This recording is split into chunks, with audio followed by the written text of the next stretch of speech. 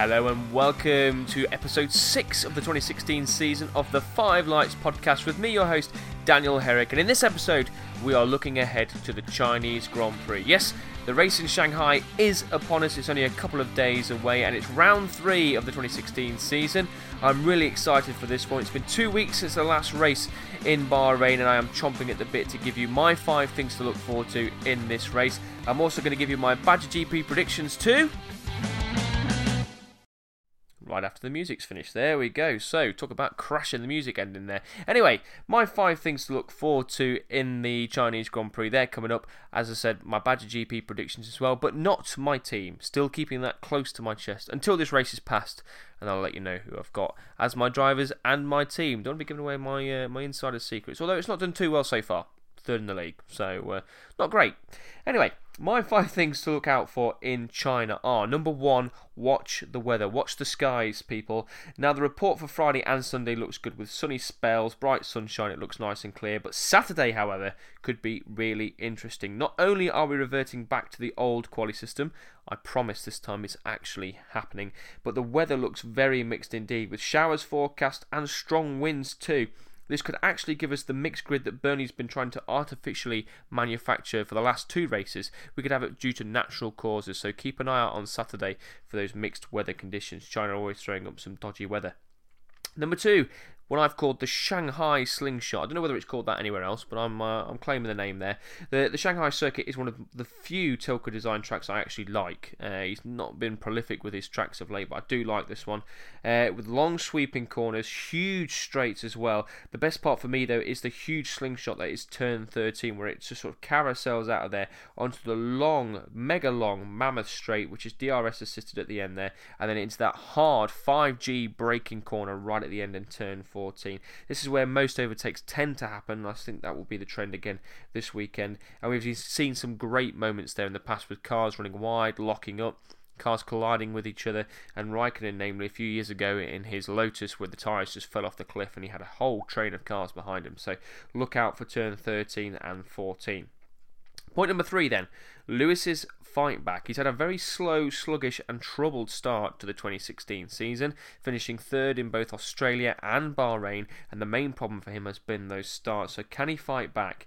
The reigning world champion will be looking to bounce back in China, and this hasn't been a bad place for him really, with 4 wins to his name here in China, but there was that time in 2007 where he retired coming into the pits. He ran wide onto the gravel trap and got stuck there. That was his first ever retirement in Formula 1, so a memory there for me always. Point number 4 then, extreme strategies. Now, the new tyre rule has invigorated the paddock strategies this season with differing tyre choices throughout the grid. However, Mercedes' Paddy Lowe has suggested that those starting on the super soft tyre in China could well have to stop within the first 5 laps of the race. Just think about that. The first 5 laps of the race. That could be really interesting. Imagine the carnage that would cause. Paddy says that the teams need to do a lot of testing on the Friday to see how long those super soft tyres will last at race pace and at qualifying pace as well.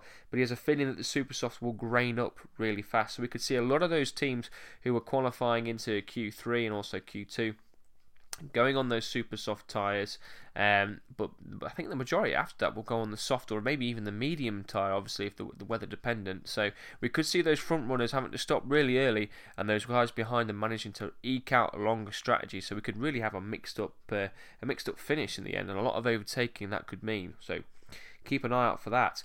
Point number 5 then, and the final point, a bit ironic that I've left it till last, but it's the start actually. The start is the 5th thing I'd like you to look out for.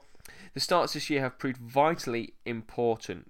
Lewis really needs to get a grip of his clutch, otherwise all of his hard work on Saturdays is for naught. Rosberg will be hoping for more of the same, and hopefully this time we will get to see both Ferraris launching headlong into turn 1. It's also a very long section of turns, turn 1, 2, 3 and 4, a long sweeping right-hander into a long left-hander and then back out onto another right-hander.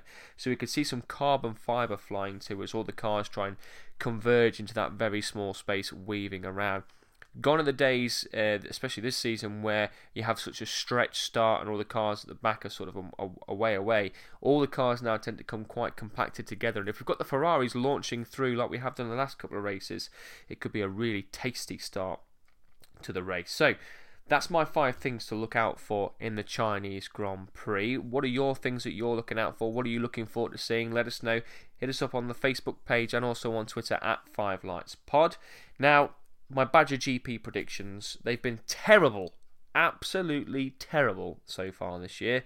And I think that's the main thing that's been letting me down. I've had a complete overhaul of my team yet again because they did terribly last time. So I've spent a long time looking at numbers, looking at who's going to be the best driver, the best team. So hopefully I've got the right formula this time for drivers and teams. So my predictions, here we go. Let's see how these are. So for pole position on the Saturday, qualifying, I've picked Lewis Hamilton to take pole yet again. He's done it in the last 2 races.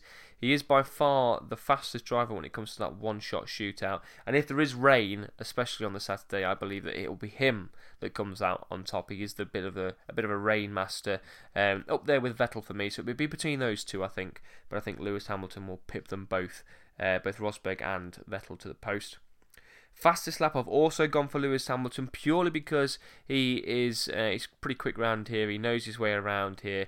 I think if he gets pole, I think he's going to be determined to hold on to that this time, get the start right, and just put some flying laps down to get some space between him and whoever is in second place. First to retire is a difficult one this year. It's a really difficult one to choose because we've got no crash storm Maldonado. We've got no prolific reliability issues. The only thing I've gone for is Esteban Gutierrez in the Haas. He had to retire last time due to technical faults.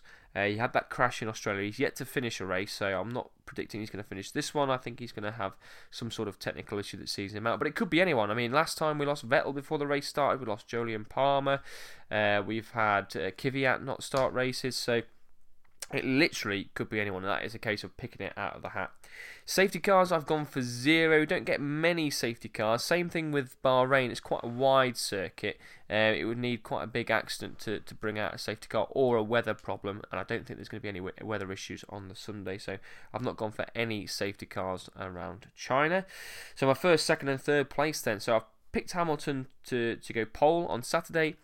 I think he'll have a win as well. I think he's going to take the win. I don't think it'll be lights to flag. I think he's going to have to work for it, especially if they're having to stop within the first 5 laps. I think he's really going to have to work for it. He's got the opportunity to overtake here, especially into turn 1s, 2, 3 and 4. And as we said earlier, into turn 14, coming out of 13 on that long straight. So he'll have opportunities to overtake, especially in the Mercedes, as fast as it is down that main straight. So I think Hamilton will take the win. Second place, I've gone for Sebastian Vettel. I think the Ferrari, if it can stay on track and get over those reliability issues it suffered in Bahrain, I think it will be again in there, and it'll be Vettel over Raikkonen for me to finish second. But I have actually picked Raikkonen to finish third.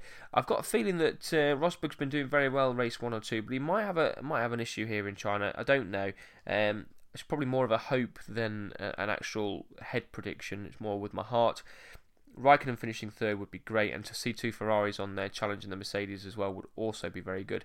And if we had a finish like this with Hamilton first, Vettel second, Raikkonen third, and potentially Rosberg fourth, it would really bring the championship nice and close together going into race 4 as well. So a nice little finish that would be. You can still join our Badger GP League. It's the 5 Lights League, and the code is 1347731. That's 1347731. At the minute, Mark, my older brother, is top of the league with Jenny, Ben's girlfriend, actually second. I'm third. I don't know what Ben's doing.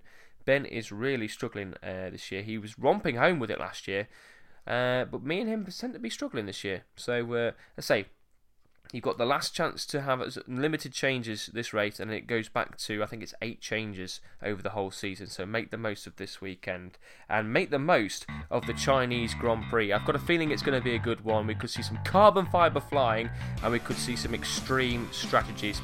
The TV times for this weekend you're looking for, qualifying is at 8 a.m, so not too early, and then the race is at 7 a.m. It's on Sky Sports F1, and if you want to get up particularly early, the qualifying programme starts at 7 a.m, and the race programme starts at 5:30 a.m. for your early birds. I think I'll be up at that time because I love my Formula 1.